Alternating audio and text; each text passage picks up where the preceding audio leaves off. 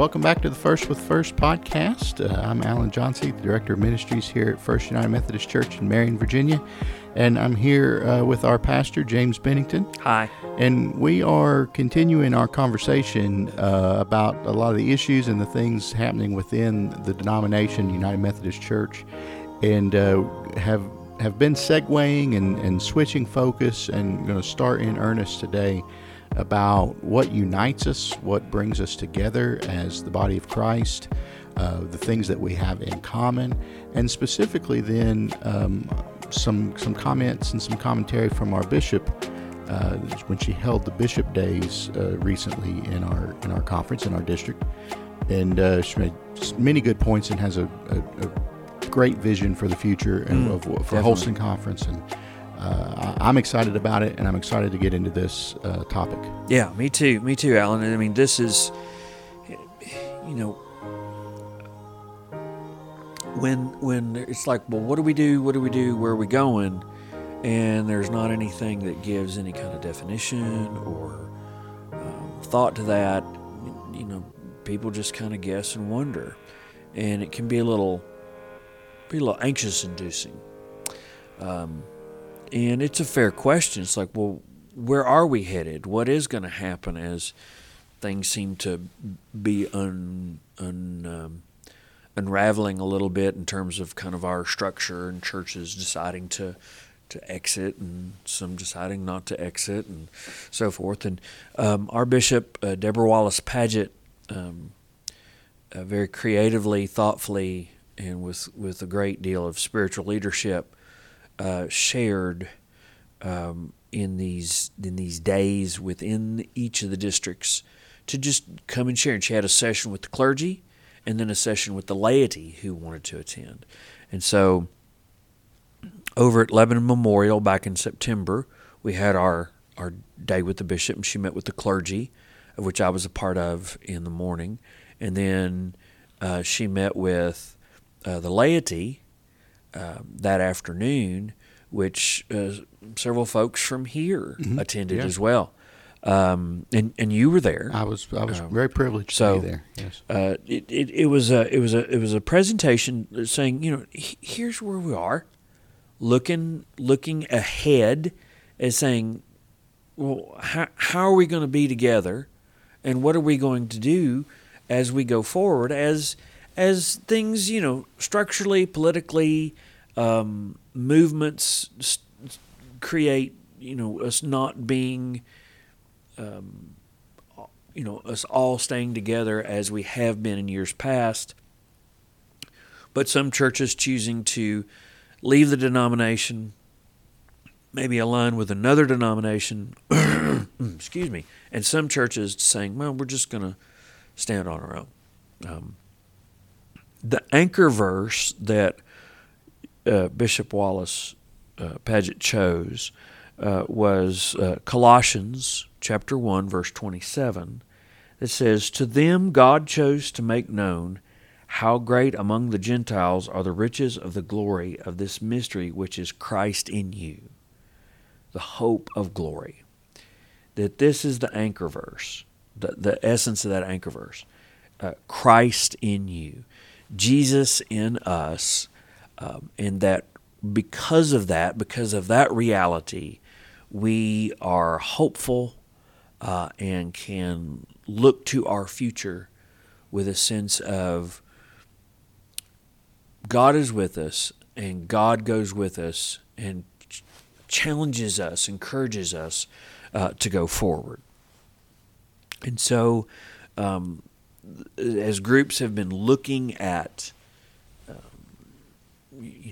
what's down the road, coming, some in this year, some already, some in this year, and especially in when the General Conference of 2024 meets, there are some pathways that have been affirmed of churches going forward, and how we will go forward, and how we will be United Methodists, and very much Wesleyan in our heart and in our practice.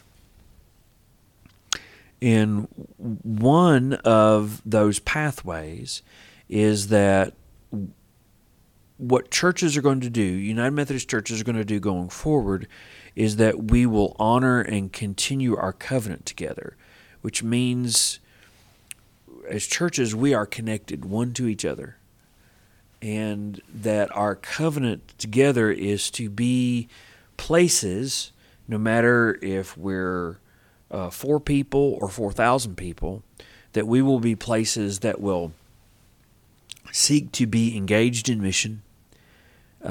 And the mission is to make disciples of Jesus Christ for the transformation of the world. And that we will seek to do that to the utmost. That we will honor that covenant together to be a body of Christ, as Paul would put it, that we are engaged in representing and sharing Christ, sharing Jesus with our respective communities wherever we might be. And that is very much a pathway forward that no matter the name that we take on, what name's on the building, that's a covenant we have together. Another pathway is recognizing that we are well equipped to reach a complex society. I know there are opinions and thoughts about what makes our society complex. I have those thoughts and opinions myself. Sure. Everyone does. And saying, gosh, I don't agree. I don't like this. This is not my cup of tea. This is not a particular aspect I appreciate. That's very fair. And United Methodism has, from the get-go, been a place where it hasn't been about everybody agreeing and thinking alike. It's been about everybody being connected together around the common purpose of mission, of making disciples, and growing in a relationship with God and Jesus Christ. But looking at who we are, how we are,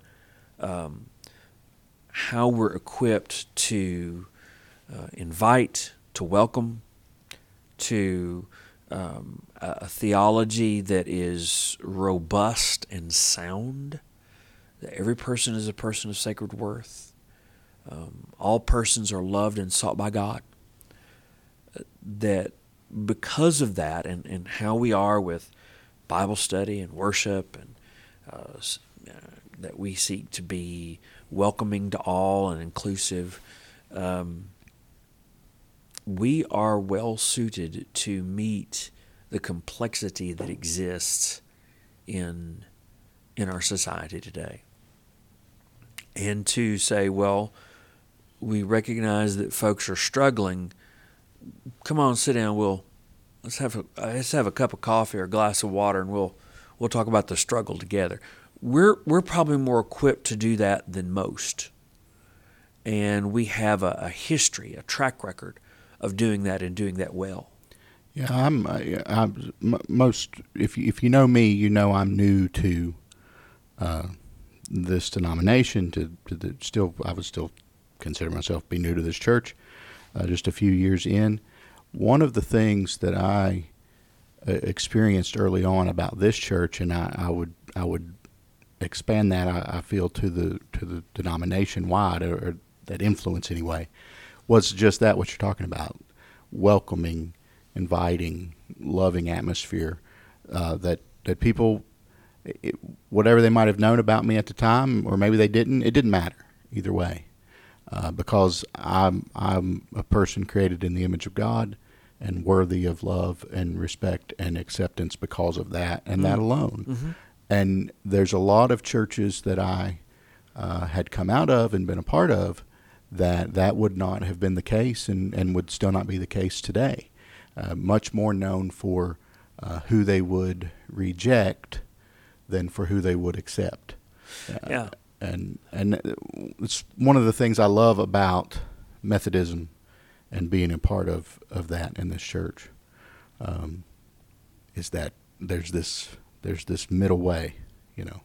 I've seen a lot of people say we're the Methodism is the church of the extreme middle, and I like that. I think that's accurate. Yeah.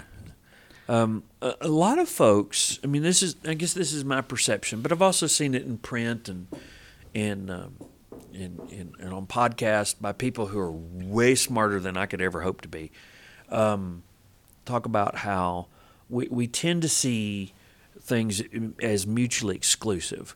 Like, to be inclusive is to just not have any standards or guidelines. Mm-hmm. To be very traditional is to be very harsh or exclusive, and neither is true. Yeah, neither is true. The perception is there by groups that kind of cast that idea, but in praxis, that's not true. To be traditional and hold to traditional values is not to be exclusive of people. A traditional understanding, a core understanding of the Christian faith is Jesus is God's Son, born, manifest God with us in Bethlehem, rose to become, grew up and was raised to be a carpenter, and came to understand that he was called of God because he is God's Son, baptized by John, and began ministry. Repent, for the kingdom has come. The kingdom is near. And lived and taught about forgiveness, the kingdom, the way of salvation, that he is the way, the truth, and the life. And at the same time, Jesus was very keen and specific. I am the way, the truth, and the life. No one comes to God but through me. Mm. But at the same time, he said, I seek all. That's modeled in his life. He reached out to the Pharisees and the Sadducees. He reached out to Samaritans. He reached out to, he reached out to everybody. Mm-hmm. And that is a model that he has given us in his life, that we are to reach out to all. And some might say, well, the way some folks live their life is going to collide with that standard. Yes, it is. It is. Sure. And it's the engagement of people with the truth of who Jesus is. And it's not up to us to change a person's lifestyle as much as it is to share who Jesus is, and the Holy Spirit will change that person. We don't change people. We don't alter who people are and how they behave. That's what the Holy Spirit does. But we are the ones that have the responsibility, the obligation, the devotion to share, here is Jesus. This is who Jesus is and what Jesus can do, what Jesus is seeking to do. I'm sorry, I kind of wandered off into theological waters there. No, you're spot on, and that's the mission.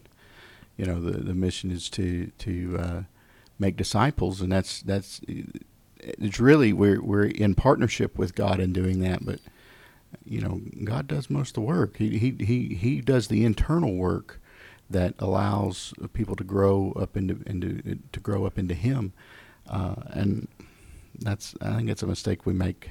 I know I have in the past, and to trying to basically be the Holy Spirit for someone. Yeah. And I got plenty enough in my own life that I need the Holy Spirit for. I certainly can't. Same here.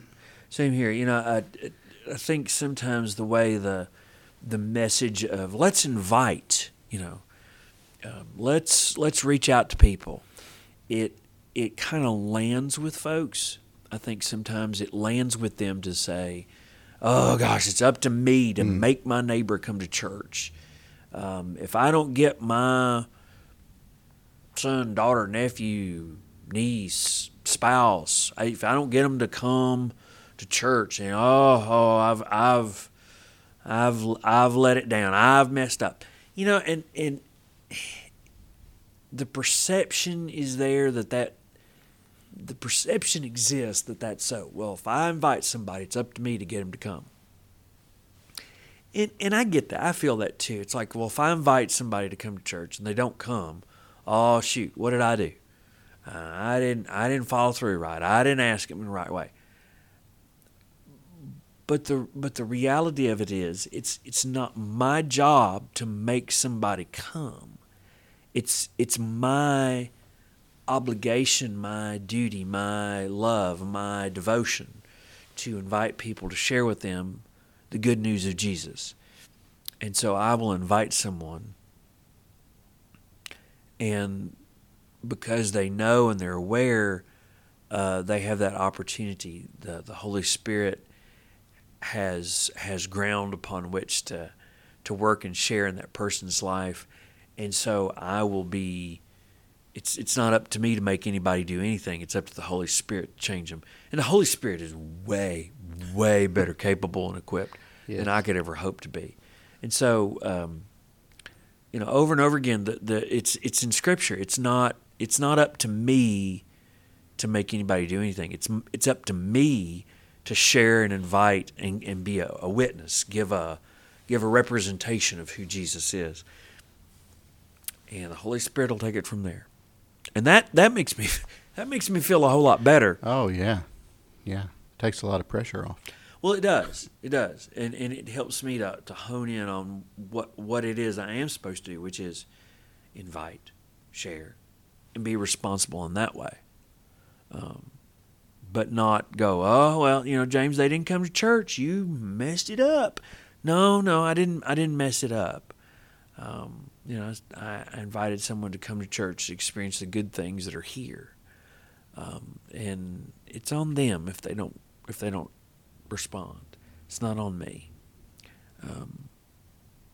So that's a perspective. That's a perspective, and it leads into this other pathway that has been affirmed as we're looking at going future that the bishop shared. She shared that there'll be a deepened, renewed, kind of a honing in on disciple making. That who we are and what we're about is more marked by disciple making and what we're doing in that regard. It's our teaching, our preaching, our worship, our time together as a congregation, what we're seeking to do by way of events and things that we offer as a church. It's about disciple making. And that's always been there. It's not like we've discovered it and now all of a sudden we're going to do it. No. That's been the essence of who we are. But when shifts and change happen, which is what's happening right now in our denomination, it's a time to say, well, we can get back to some essentials. Mm-hmm. The one example I think of as a coffee lover, Starbucks is a good place to visit. As a company, you could go into a Starbucks and they'd have books on coffee and CDs, and they tried to do lunch and some of these other kinds of things. And the CEO of Starbucks said, well, we make coffee. Yeah. And so a lot of those things got stripped away, and they got back to, here's coffee you can buy, and here's coffee you can drink. And if you want a coffee mug to drink coffee, which is what we do, we might have some mugs. And we have some things you can eat with your coffee, but we're about coffee. And so it's just kind of that it wasn't saying we're not gonna be. They'd always had coffee, mm-hmm. but they just got back to this essential. Yeah. Just got back to that essential of we're about coffee, and so that's what we're going to do. And kind of kind of, not say we're just going to ignore everything else. It's like, no, we're just going to hone more specifically, intentionally on the essential, which is coffee. Well, in some sense, that's what's happening with the church. Disciple making has always been core, but now getting back to disciple making as primary, a renewed intentionality on it is taking place, and it's forming, it's taking shape. So, as these pathways become more articulated, I think we will begin to see more of a definition, a fleshing out, putting. My dad would say putting flesh to the skeleton, putting meat on the bone, and we got the structure there, but what it's going to look like, how it's going to be, that's, as churches respond, as churches engage, that's what we're going to see more of, is what it's going to look like. Right. So, well, that's the exciting thing. That's what we're here to do. And one of the worst consequences, I think, of this whole issue has been just that great distraction from what we're primarily here to do, and instead we're arguing and debating and divvying up stuff and all these things. Well, in the meantime, there's disciples to be made that aren't being made, and I think it's great. I mean, it makes me think of a revival of sorts. Yeah, and revive at its root is to, be alive again, and there's kind of there's this malaise that comes over a person when it's just you're dealing with an issue that is contentious and at its core is very difficult to process and understand, divides people because their opinions and their views on things are different. And there's just kind of this malaise around, worship and youth and children and outreach. It's kind of like, yeah. But I believe these pathways, as they're being presented to us and as we're looking for them to be implemented on a more intentional level, it helps to get rid of the malaise and start to look at more of that revived, focused, renewed energy, a real focusing in on, what is very, very core to who we are as a people who seek to know God and follow God. Information is not as important as transformation. And so this is the means of transformation as certain shifts are taking place, some of which we've had some input on and some which we just don't have any control over at all. So I think the days ahead are good, and more on the pathways as they become more articulated, and but it's very much a latching on point for who we are as a church and who we are as a people, and I think we can have some confidence that as we're going forward, we have some direction, and we have some a greater sense of this is what that's going to look like. It's not just going to be a random wander right down the road ahead, but there's some actual mapping out of the road we're going to travel down. Yeah, and I look forward to getting into that more as we go. And the next podcast, the next time we sit down and talk together, we'll be talking about some of the principles of this moving forward and what that looks like. So tune in for that, and we're going to be getting these out as regular as we can. We get every 2 weeks, we hope to. So keep that in mind. Watch for this as we learn more together and grow more together and move forward together as a family of God, and I think many great things to come. And seek to be a part of God's mission, which is to make disciples. Being disciples, making disciples. That's who we are. That's what we're about. And if we do that, the second part of that will happen. The world will be transformed. To the glory of God. Amen. So until next time, like, share, help us subscribe, all those things, and we'll be back in a couple weeks.